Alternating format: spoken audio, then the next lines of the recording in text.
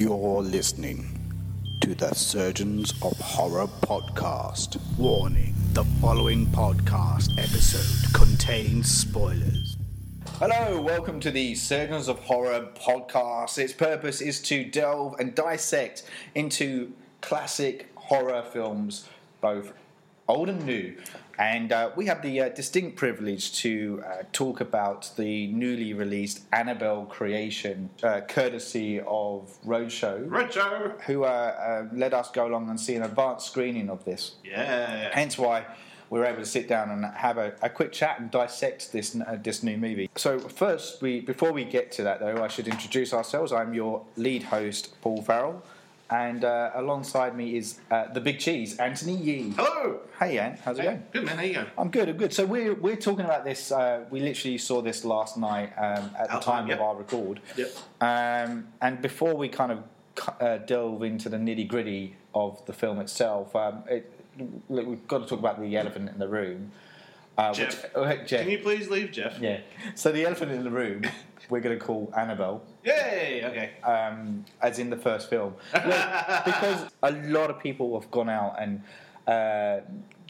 discussed their disliking of the first film. And the point of, like, how the hell did they green light?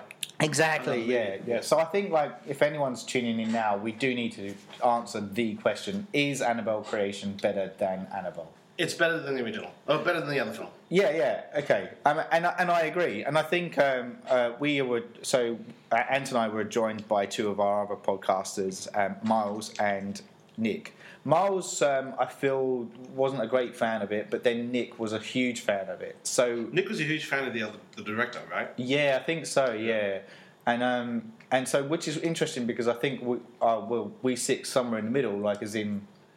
It's definitely better than the first film. Yeah, I like it. And it was enjoyable. Yeah, it was a good film. Our major problem, and this is really interesting, Yeah. about film as an artistic experience, Yes.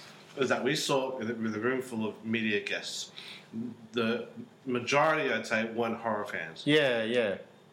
So it was like seeing a science fiction film with non-sci-fi fans. Yes. Horror in particular, because horror is designed to elicit a particular response that is very primeval.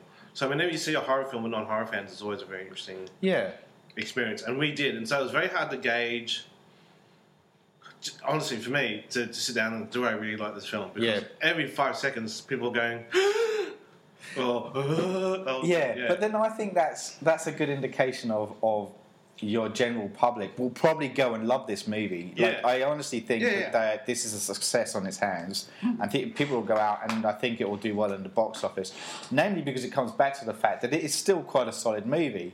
There's lots of kind of tricks that are pulled throughout which we'll go into a lot of movie details. But again, it also points out the fact that we're not the audience. Even though we love the genre. We talk to the point where we podcast about it. Yeah. They don't make horror films for us. No. It's designed to scare everyday people. Yeah. It does that. So, it's a bit like a comedy. Do you think a comedy is funny? It is always funny when you see a room full of people who laugh. Yeah, that's it. But then sometimes you can walk back from it and see it on DVD at home and think, what the fuck was I thinking? Inversely, I've had experiences where people didn't laugh, and I've seen a film again by myself and go, well, actually, this is not as bad as I remembered it. Yeah. Reactions, big part of Absolutely. Now, I guess before we go into talking about some of the stuff that we saw in the film, let's talk about the director because, as you said, like Nick, it sounds like Nick is a big fan. He followed his work. Yeah, online. So. Yeah, so apparently, and I've yet to review. I'm only familiar with the Lights Out short feature from his short features, but apparently he's got a whole plethora of these short horror films. And Nick says they're amazing, and it sounds like he honed his craft. Yeah, exactly. Which makes sense when you think about it. Absolutely makes sense. But I really like the short feature of Lights Out. I thought it was a really good kind of nice. Lights Out is a great example how a good short film can really change your life. Yeah. As a filmmaker. Agreed. It was a great film. Yeah, and it went nuts virally, and for the right reasons. Yeah, exactly. It's a really good. Also, it reminded me too that you can have the best idea on paper for a horror film. Yeah. It's just the execution on the day. Yes. If somebody that is trying to be scared just gets it right, and the camera work is just right, and the way you cut it it works. Yeah. And the exact same elements on another day might just misses and becomes fast. Yeah. It just reminds me how tricky horror is as a genre for me. It's like comedy. Comedy is really tricky too. Yeah. Because it's a primeval reaction that you can't describe. Yes.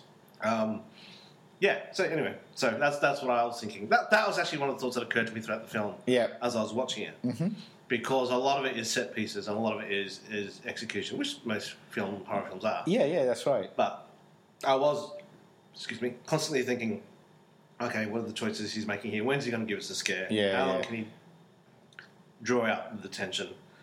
And how's the scare going to come? Is it going to? And just all the other bits too, the imagery that he's hitting us with, the design, the artwork, all of the lighting, which is a big part of the James Wan universe, for want of a better word, is it working? And so that's right. And all these, like, I think we'll go into the kind of some of those elements in a bit, because I think it's worth noting. I will kind of comment on the fact that I felt James Wan's hand is a bit more obvious in this one, and I do wonder if he oversaw the rushes or something, along the way, as compared to Annabelle. And also, I think it's important to mark too. Even though Annabelle technically was the first spin-off that we've had in this universe, this to me feels like it's the first one since they've come out of saying we're expanding the universe, and it really feels it. It feels richer as a movie. Yeah. And I think, when you do that, I wonder if James Wan is a bit more kind of hands-on with the overall look and feel of this universe. Obviously, he's a busy guy. He's in the middle of directing Aquaman at the moment. So let's face it, he's not going to be kind of across every minute detail. But I do wonder if he's had a hand in the style guide. Yeah, I think because this is the thing now. Movie franchises are trying to develop universes. Yeah. More movies are getting made like television, where you have a showrunner and an overriding executive producer / director who has say on final cut, basically. Yes. And that's ironic because for years, television and film were separate. Film was the upper class, higher class, aspiring thing to be. Television is lowbrow, it's comic books, it's whatever. Yeah. And then been, ever since, ironically enough, the age of reality TV, I think there's been a flip. Yeah. Because reality TV forced drama to become really, really fucking good. Yes. Then came the era of HBO. And television drama is now the thing that actors in particular aspire to. They want to get a good drama. Yeah. And storytellers, the best writers, realise the inherent advantage you have over a television series is you can really develop your story. Yeah. You see it now in Game of Thrones. Yeah.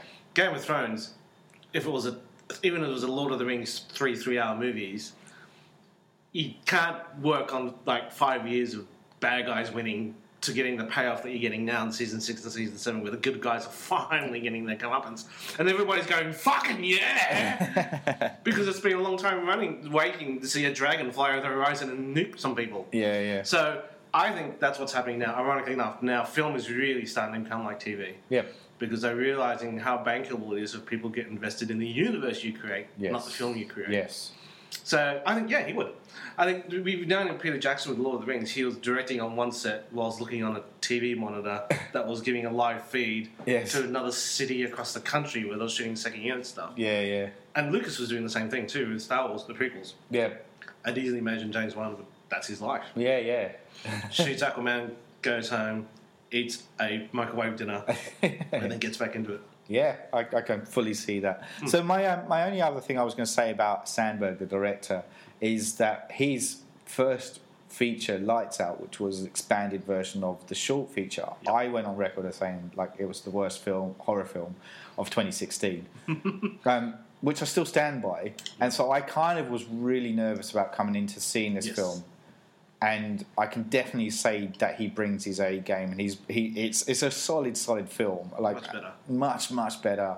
I feel like the narrative is it links a bit more. The journey is a bit more cohesive. I would argue that some of the dialogue is a bit ropey. Did he write it? No. The writer was the same writer, wasn't it? Yeah, it's the same writer. So his name's Gary Dauberman. So he's the same writer of the original Annabelle film, and he was also on hand to write the new It film. That'll be really... Was he co-writing the new It film, or was he one of the many 28 writers? Probably. I have to look that one up. He wrote the screenplay for the new It film. He's also behind the screenplay for the new Nun spin-off as well. So he's very much encamped within this kind of new universe that James Wan universe, Conjuring universe, for all the spin-off stuff. So kind of. So again, same thing. Television franchise. He's basically assigned to a TV series, series, where he's a staff writer. Effectively, it was not like film where you go in for one project and you move on to the next. Yeah, it's really, really interesting. I agree. I think Lights Out was very disappointing. It made you think, because when you heard, they're going to turn this really brilliant short story into a full-on universe. Yeah. The first thought was like, well, obviously, good luck to them. Obviously, they've got the work cut out of them, but they know the story better than you and I, and they've put some thought behind it. To us, it was just a brilliant execution of a really cool idea. Yes. And the answer was no, they didn't. They were just as stuck as you and I were. We're like, we don't know what to do because the story is really dumb, and it was just fun. But this is good news because he's clearly learned. Yeah, he absolutely. Hasn't sort of been smashed because making films is a confidence game. Yeah, he did well. So he's also apparently been announced to direct Shazam. I've heard that. Which is the next one. So this is the story of a boy who's given the ability to become an adult superhero in times of need. That's a DC universe. With a single magic word, yeah. Did you know that Shazam is actually stronger than Superman? Did you know that? No, I didn't. I thought Shazam was the app. No.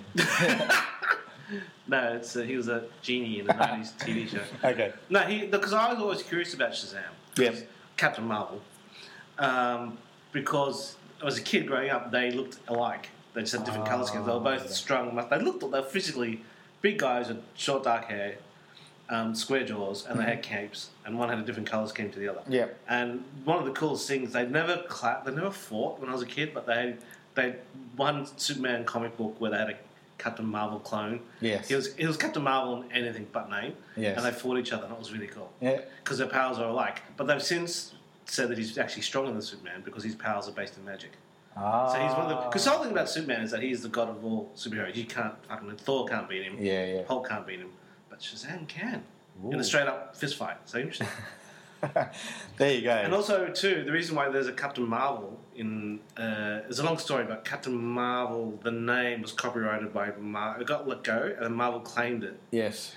So DC couldn't claim it back. Okay. So they had to call him Shazam. Right. And that's why they've always kept a Captain Marvel. And there's always been a lame superhero, but they don't care. They want to keep the name. Yeah. And it's only when they turned into a woman that she kind of got traction. Yes. Which is why there's a film coming out with it. Yeah, that's right. Yeah. Cool. All right. So. Well, that's close to Annabelle. Let's keep going. Yeah. Exactly. No, it's all relative because we're talking about Sandberg, and and he's obviously going places. Like he's stepping up and becoming bigger, and much respect to him. And I think going by the trajectory of what we've seen, I think there's some good stuff coming from him.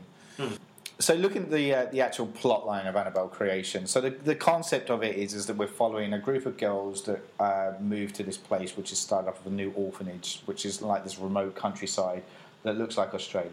It's Australia.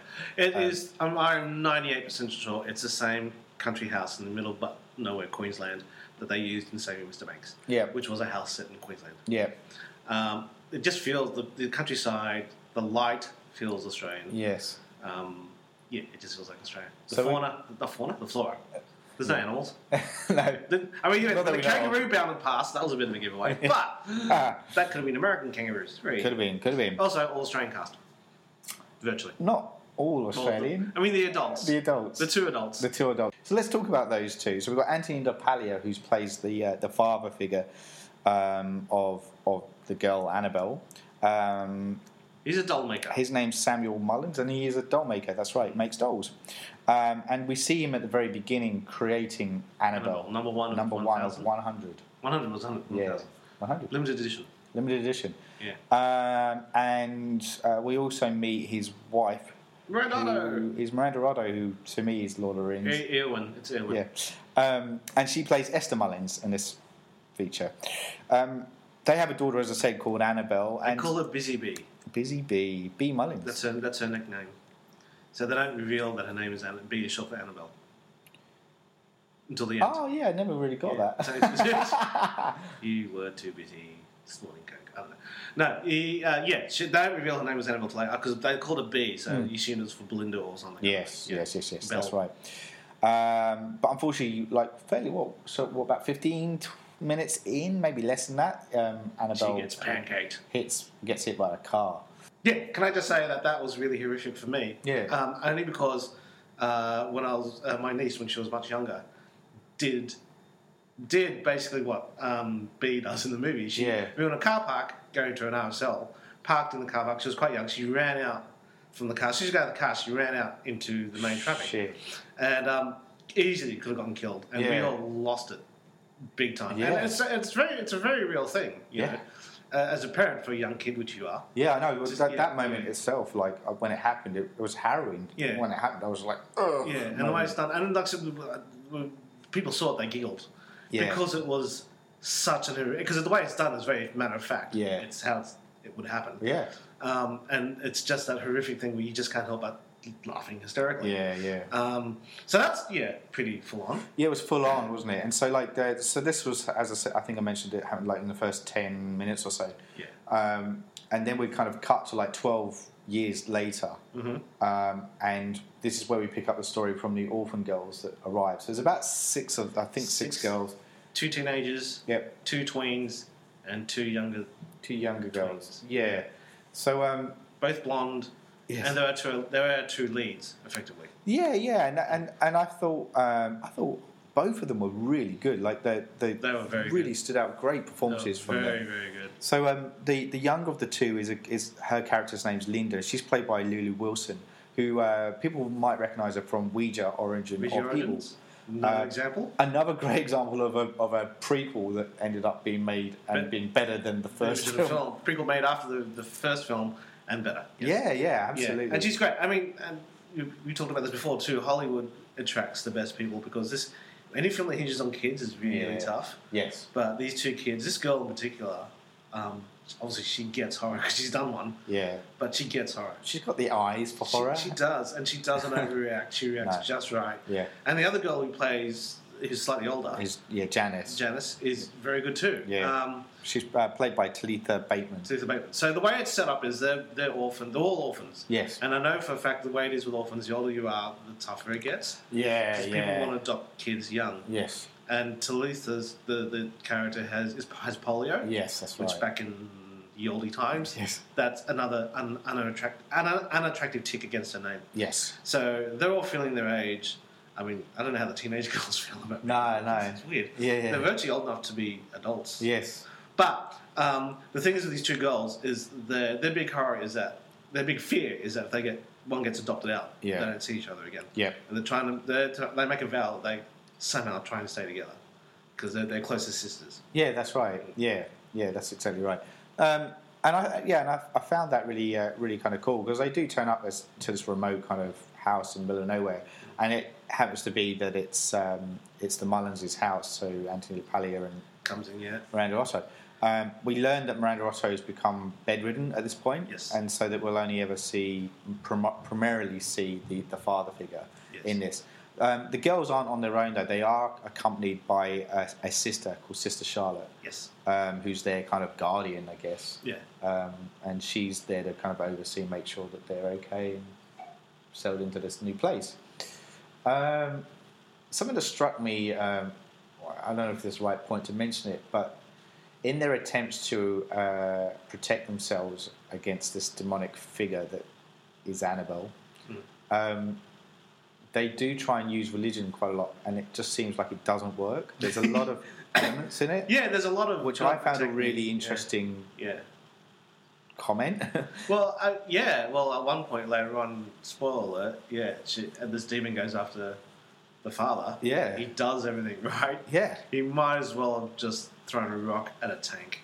Yeah, it was mind-blowingly insane. And I guess we'll get to that in due course.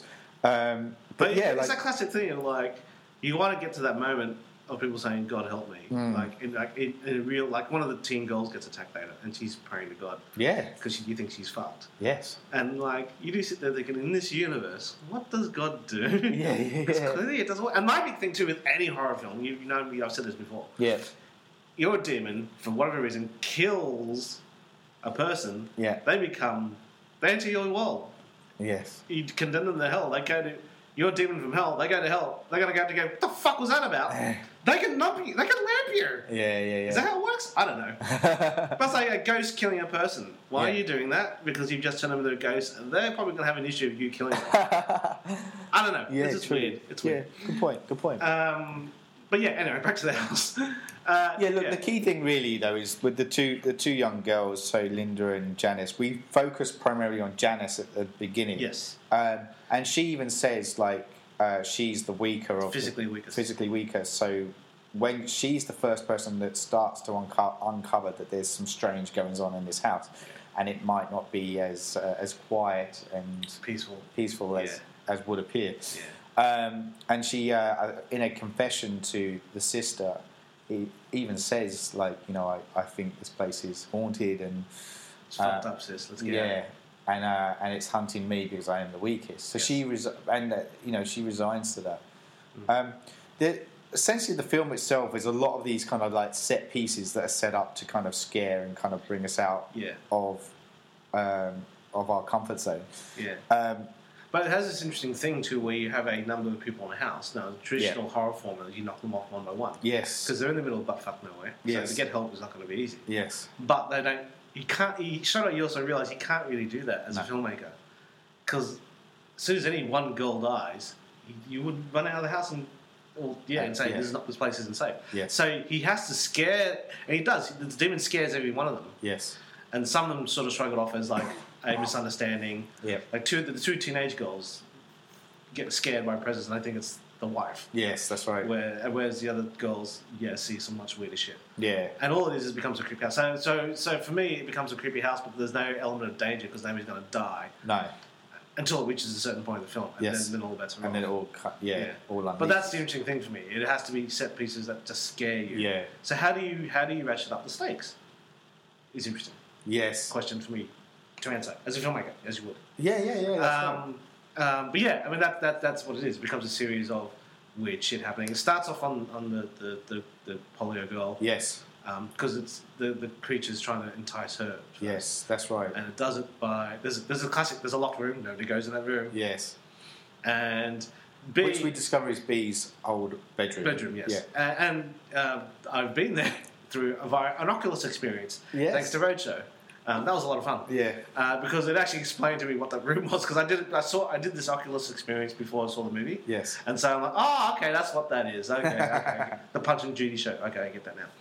Anyway, so B has this trick with her dad. She plays like a hide and seek trick with him. Yes. Where she leaves notes for him saying, "Find me, find me, find me." Yeah. And so this little girl's this girl's sleeping in a bedroom at night, and this note gets slid under the door, saying "Find me." Yes. That's how Annabelle entices her. Yeah, lures her in. To open the door. That's right. Yeah, and she goes into the bedroom, and then weird shit happens. And then this is where she discovers the doll, though, from the locked door. Yeah, there's a closet. There's a little dollhouse. Yeah. And through the dollhouse, there's a key. And there's a locked door. Yeah. And she unlocks the door. Don't unlock the door. And then what's in there? In there is Annabelle. Yeah, and the room is covered in paper. Yeah. Torn out from a book. Yes. Which you later find out are passages of the Bible. Yes. Because Annabelle's been locked in there to be surrounded by the Word of God. Yes. So basically, they blessed that room. Yes, that's right. To lock the door. But it's an interesting thing too. Like, there's this great sci-fi trope where like an evil creature will feed off fear. Yes. So your big thing is like, don't be afraid of it. And you don't feed it, right? What the creature does is that it makes you scared by coming at you with a knife or something. Yeah. And so your heart rate goes up. So I like that thing of like Annabelle's safe as long as you lock her into that room. Yeah. But there's like a great loophole of like she can totally get you to unlock it. Yeah. So what's the fucking point? I know. And that's exactly what happens. The kid opens the door. Once the door's open, Annabelle's out. She's out. Effectively. Yeah. Because she closes the door opens again. She locks the door opens again. Yeah. Yeah, it's a great little moment. Yeah. And so, I think like without kind of going into too much detail of the plot line, because we want people to go out and watch this. I'm giving it away. Yeah. But we can give it away and talk around it. But I kind of don't want to kind of spill out every single thing. So like essentially, as we kind of fast forward a little bit into the plot, like you said, each of the teenagers or each of the kids are scared in some way, shape, or form. The tweens are telling ghost stories to each other under a sheet with their torchlight, and this kind of entity, which they think is the mother, walking around with the bell tingling, which is another great moment. Was my hearing going? Because a lot of time initially when the bell first started ringing when they're having dinner, I couldn't hear it. Oh, really? Could you hear it? Yeah. My hearing's going. I think I've got an ear infection. So like we presume it's the mum figure, and just as it comes round, it does this moment where it kind of comes in through the sheet, and there's this kind of very quick kind of cut. It looks like a doll. It looks like a doll, for half a heartbeat. So again, it's very interesting. I'd imagine it was a cut they would have reviewed 1,000 times. Yeah. Because it is how much you're revealing, and how much you reveal something on a big screen is different between you and the screen. Yeah, look, it's all very good. Because that whole thing of you terrorising these kids. Yeah.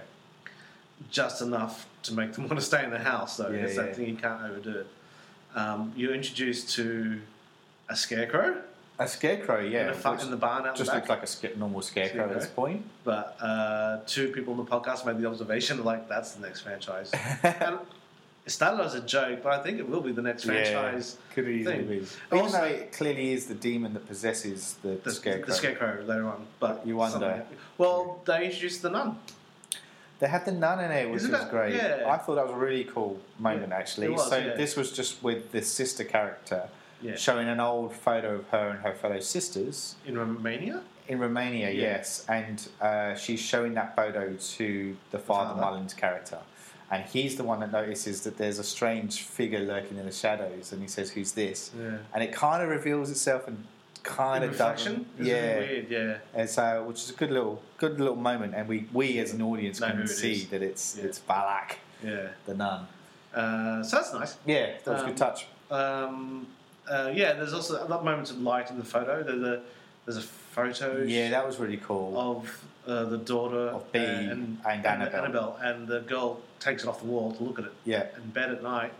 And she realises that if you look at it with this light a certain way, Belle's eyes are light up. As if there's two pinpricks behind the eyes. Yeah. Or like the reflective eyes. That's right. Yeah, that's really fun. I like that bit too. There's, like I said, there's lots of nice little moments in there. And when another good example of, which I think was a real hats off to the director here, and Nick made a comment of this too, is the bit where Linda goes, they're playing hide and seek, and she goes and hides under the house. Yeah. And she sees the Annabelle doll kind of in the darkness. Yeah. And then you see the two pinprick eyes for a moment in the shadows. And then we as an audience, or normally when you go and see a horror film, you're used to things coming out at you, left, right and centre. But what he does the reverse of it, flips it, because we're watching this shadowy figure behind the doll, and all of a sudden the doll just gets dragged quickly backwards. Away from us, but it's still enough to make us go fuck. Yeah. It was a really good technique, and he does something very similar later on with the Janice girl. So when she has her big kind of moment when she faces the demon as it's coming out and presents itself to her. So she's having to use one of those kind of stair lifts. Stair lift. It was made for the mother who's invalid. Yeah. So which works well. It's a chair lift. Sorry. Chairlift. Yeah. Sorry, that was my fault. So she uses this chairlift, and there's a bit where she has to be strapped into it. I forgot about that. Yeah. And so she's running out of the bedroom to try and get away from this demonic figure, and there's shadows creeping in and getting closer to her. And she's trying to work this thing, can't get down, and then she realises she has to strap herself in. Which I forgot about. And she gets about halfway down, and the power goes out. Yeah. And then it starts to wheel her back up again. Yeah. And you see her getting closer. You can see Annabelle, the girl. Not the doll, the girl standing at the top, and you're just like, oh, fucking hell. Yeah. And then the next thing we see is her body getting thrown off from the top of the stairs. It was a great moment. It's almost like with the possession films, the possession can't happen straight off the bat. They got to go through physical trauma first. Yeah. And then, because that's kind of what it's leading to. Well, that's it. Exactly. Oh, you can give that away. That's cool. But that's exactly right. And so we then kind of get this point where when she comes back, she's a defeated person. She's like lost all. Up to that point, she was actually quite a strong character. That's actually okay. And the wind is knocked out of her sails. It is and she's really like given up. And the sister's saying, "Don't give up. What do we do?" Yeah. Well, the sister makes the point of like you're weakest physically, but you're not weakest spiritually. Yeah, and that's the one that counts. Yes, which is a good point because that's it. Because the wind is so knocked out of the sails when you get dropped from a 2-story balcony. Yeah. Yes, it would be. But I guess you feel that she's the only one who believes, and this thing's kicking the shit out of her. That's it. And she's now invalided into a wheelchair. Yeah. And she couldn't walk properly anyway. Yeah. And that's when she's like, she's really vulnerable at this point now. Yes. And then boom, it hits her again.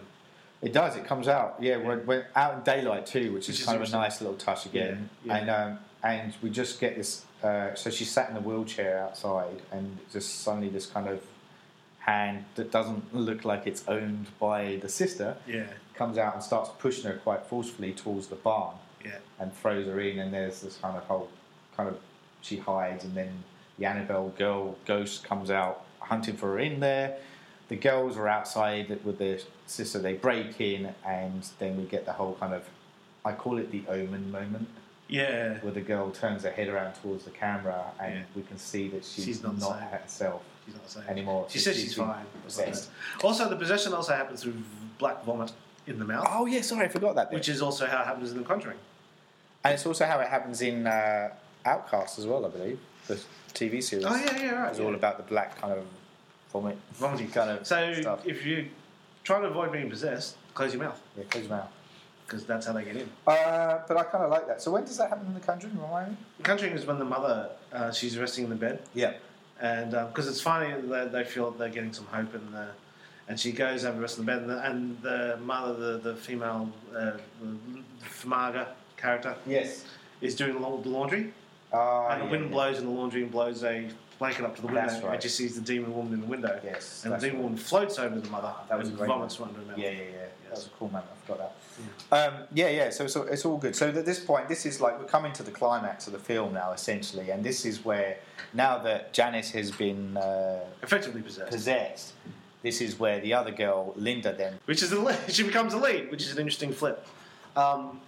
As a storytelling technique, it goes from that the first Janice's gaze to this other girl's gaze. Yeah. As she realizes her friend is not quite the same. No, that's and right. she thinks the doll has something to do with it. Talks to the father about it, who's been carving out a crucifix. Because he's starting to realise that something's not right. Something's not right with the house. Yeah. And he talks to his wife. He says, "I think this is a mistake to bring the girls here." Yeah. Which you kind of think. That's what Annabelle did. Yes. Try and appeal to their penance because they're trying to make up for what they've done. Yeah, that's which it. Revealed later as to what exactly they did do. Yeah. And that's because she needed a vessel, and she gave 1 and 12, 1 and 6. So one of them's going to work. Yeah, that's it. So he's got a crucifix, and he talks to her, and the little girl says to him, "Blah blah blah," the doll, and that's when the father loses his shit. That's what it. Doll? What did you see? Yeah. And she reveals, "Oh, we found the doll," and he's like, "Fuck." Yep. And he runs into the house with a crucifix, and he hears a noise in the dining room. Yes. Runs out, and then, but at the end of the dining room table, sitting is the Annabelle doll. Yes, that's right. Yeah.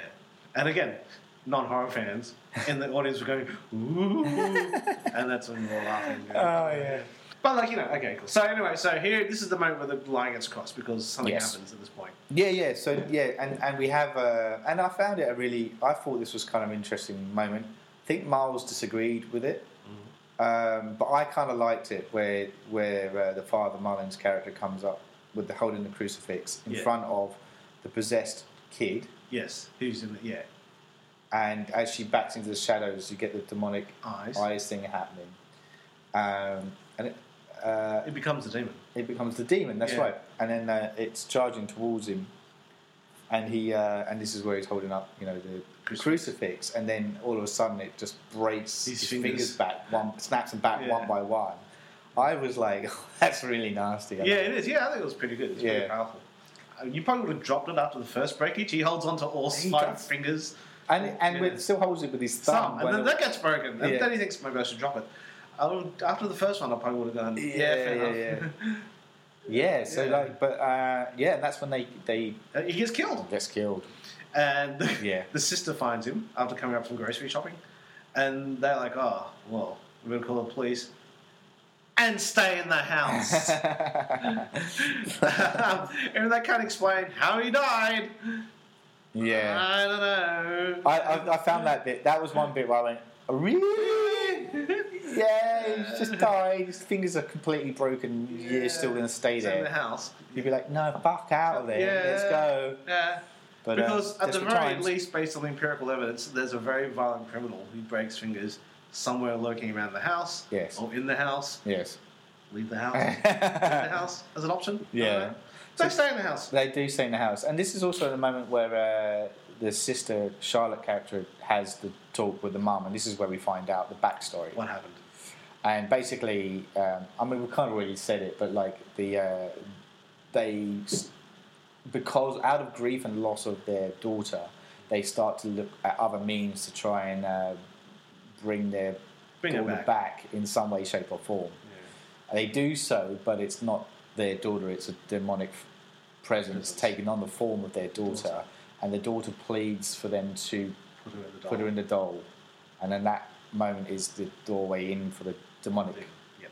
So that's what happens. And they realise, and then Demon fucks up the mum by cutting off half her face. Yeah, so I wondered about that. So like we're shown at some way prior to this that the mum wears like this mask over her face. Yeah, Phantom of the Opera type mask. Yeah, and I kind of thought my instinct was I didn't think she got hit by the car. You know? No, she didn't. Yeah, so I was wondering how that happened. Yeah. So I did assume that something had happened. Yeah. That made them go from like this is a good idea to maybe not so much. Yeah. And that's what it was. She realizes that it's not her daughter. Yeah. She tries to perform her own exorcism, which is walking with the cross. Yes. And the demon takes great exception to this. Yeah. Takes the girl's daughter's body and grows to like 8 foot tall. And this is where I go back to how I think James Wan had a hand in this, right? Because it reminds you of the Conjuring moment, for the Crooked Man moment, Conjuring 2, where it's the dog and all of a sudden it kind of contorts and then becomes this Crooked Man. Crooked Man. And I felt like it was a very similar technique than you. Yeah. Okay, I wonder if that was a comment led by that. Maybe. But anyway, this demon now literally slashes its claws across Miranda Otto's face. Yeah. Takes out her eye. Fuck me, that's pretty bad. Yeah, that's awesome. And then Miranda... Bad, awesome. What did you say? But then, so what they realise they fucked up, and that's when they put Annabelle, thanks to the help of 2 little priests, inside a room, surrounded by the word of God. Yep. They bless the room, lock the door. All done. Boom. And then 12 years later, the kids arrive. Yeah. The Annabelle demon knows how to play the long game. Yeah, it's in the room going, oh, fine, I'll fuck you later. It's all good. I'm right here. Oh, mate. Yeah. So, okay, game on now. Yeah, so then we get like all hell breaks loose in the house now. It becomes like a real haunted house kind of moment, like crazy shit's happening all over the place. We essentially are dealing with 2 things here. We've got the demon itself, plus the possessed Janice. Yes. Roaming around inside this house, kind of attacking people left, right, and centre. Yeah. The girls, the older 2, and the younger. The tweens, and two of the other girls go running out of the house. Yeah, they have an encounter with they go running out of the house, trying to get out in the car. Yeah, that's when they have an encounter with the scarecrow. Yeah, and the oldest one, they run into the barn. Yeah, the oldest one runs into the barn first. Yes, and sees the scarecrow in there. The other 3 were like smart enough not to go in the barn, and as he predicted, the door slams. So she's cut off. She's cut off inside there, and this is quite a good, another good set piece because this is where we see the scarecrow again. Yeah, and we knew it was coming, and it's pinned to the wall, and it starts to you see the demon's claws come ripping out of it, and then pulls its mask off to bare some teeth. Yeah. And while it's doing that, the lights start to go out one by one. And this is a very Sandberg trait because we saw it in Lights Out. Yeah. You know, and I'm like, okay, there's your signature. You like darkness. You like to kind of snuff out the light to really kind of showcase where these evil presences lie. Presence lie. But it's a great moment, yeah. And this is a bit where like the last bulb is lit and she climbs up the step ladder to try and keep it fixed. Fucking dumb. I know. I was like, really? Again, not for the first time. Anyway. And of course the demon kind of comes out to attack her, but she still manages to get away. One of her mates pulls her through the window. Yeah. And it feels like one of those things where the demon is like, I just wanted to fuck you there. Yeah, maybe that's just kind of it though. Like it was because you felt like the demon could have taken it. Because all it wants to do is enter into the world. Yeah. Yeah, which it kind of had done. It's done it, so it's just playing now. I reckon. Yeah, maybe. Yeah. So yeah. The sister goes and checks on Miranda Otto. Yeah. She's not in a good way. No. Man, severed. She's literally severed in half. Half of it, like crucified. The top half crucified, which is really like graphically. It's one of the few times where Gore's like, you've earned that, so it's really cool. I was just like, oh, that's nasty. Yeah, it was good. It was a good little moment. So yeah, she's out for the count, and then the sister goes to find the other two young girls. Yeah, and this is the bit where religion doesn't work because she's praying when that's right. The girl comes in, Janice, the possessed Janice comes in. And she just literally gets lifted up off the ground and then thrust against the wall so that she's out for the count. Yeah. And the two girls, one of the girls manages to get out. Yeah. But the Linda character is then stuck in there, and then we get the whole dumbbell waiter. There's a dumbbell waiter, yeah. And she's literally a rock between a hard place because she escapes from the Janice girl who's got a knife down through the dumb waiter, comes down to the bottom, and that's where she uncovers the mum, the severed mum. Crawling after her. Which is very... I've just seen the latest Resident Evil animation horror film. Yes. It's a very Resident Evil look from the shadows and a half-demon crawling up to it. It was very... Cool. Yeah, anyway. And then we're... so she's kind of like literally stuck between them. She gets back in the dumbwaiter kind of thing to pull herself back up. She's and you're just like, where are you going to go? Yeah. And there's a really great moment where the demon starts clawing its hands up on it, but its weight is actually pulling... her up. Yeah. So she realises that, and which goes to show how it's a good moment because it shows Linda's got smarts, and so she kind of then grabs hold of the rope, and so as the demon pulls the thing down, she gets pulled up. Yeah. I was like, that's actually clever of you. Yes. Yeah, that was kind of cool. The actual end of the film, if you want to talk about that, so stop listening now if you don't want to be spoiled. Yeah. Can we talk about that? Yeah, we can spoil. I'll put a thing on this to say that there's spoilers. Is that... Yeah, it's basically, the two girls, Linda and Janice, are confronting each other in Annabelle's room. Yep. And Janice is about to fuck her up. And the sister recovers, comes out of nowhere, throws... She actually... That's right, she confronts Janice, who's got a knife. Yeah. And Janice stabs the sister, but the sister actually has Annabelle the doll between her and the sister. So she stabs Annabelle the doll. Yes. She has rosary beads, which she throws around Janice. Yes. Says sorry, throws them both into that room again. Yeah. Locks the room, throws a dresser in front of it so that she can't get it. Like, fuck off out of there. That's it. And the police kind of come and uncover it, though, don't they? Yes. But they find the doll still there, but Janice isn't, and there's a whole Shawshank Redemption style. Punched a hole in the wall to get out. To get out, and we don't know where she is. And then the lovely conclusion when the priest comes in. There's a priest who drove the bus. Yes. Who's the father so-and-so, because the sister can't be anywhere without Good comedy moment. And the father goes, this house is cleansed. Yes. And he actually seems to know an awful lot about it. Yeah. And he says, she was using the Annabelle doll as a gateway in here, but it's here now, so the doll's empty. It's just a doll, so who wants it? The five girls just give him the best fucking kidding. And so the doll gets destroyed. So the interesting thing is, that's not the Annabelle doll. Not the Annabelle doll that we get to know later on. Because that doll gets thrown in the boot of a car. Yes. Then an interesting thing happens. It goes to 12 years. No, it goes into what happened to Janice. Yes. And we follow her. Yeah, that's right. So we pick up that Janice has turned up at an orphanage. Somewhere. That's right. Somewhere. And these two parents come and adopt her. And I was like, hold on, they look familiar. Yes. And it's because they do, because they are the mum and dad of the grown-up Annabelle in the original Annabelle film. The one, so just to remind you, so she's the one that went off and joined a cult. Yes. And we only hear whispers of this because it's told. We are obviously told the story from other characters in the first film. But yeah, we have these photos up on of Annabelle aging throughout ages. Yeah. And they morphed her face into the which adult is cool. actress. It did work. Yeah, it did. Into the adult actress Annabelle 12 years later. Yeah. The parents also, incidentally enough, when they first meet young Annabelle, they give her a gift. And it's a rag doll. It is. And the rag doll looks exactly like the real-life Annabelle doll. The real-life Annabelle doll, so Google it shit. Yeah, Google it. Really, that's a good nod, I thought, as well. Really cool. But yeah, so adult Annabelle, now then, 12 years later, gets to the parents' house. There's a break-in. Yeah. They wake up in the middle of the house.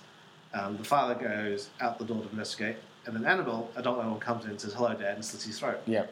and then she gives the knife to her boyfriend, who climbs on the bed to try and kill. Is going to kill her mum.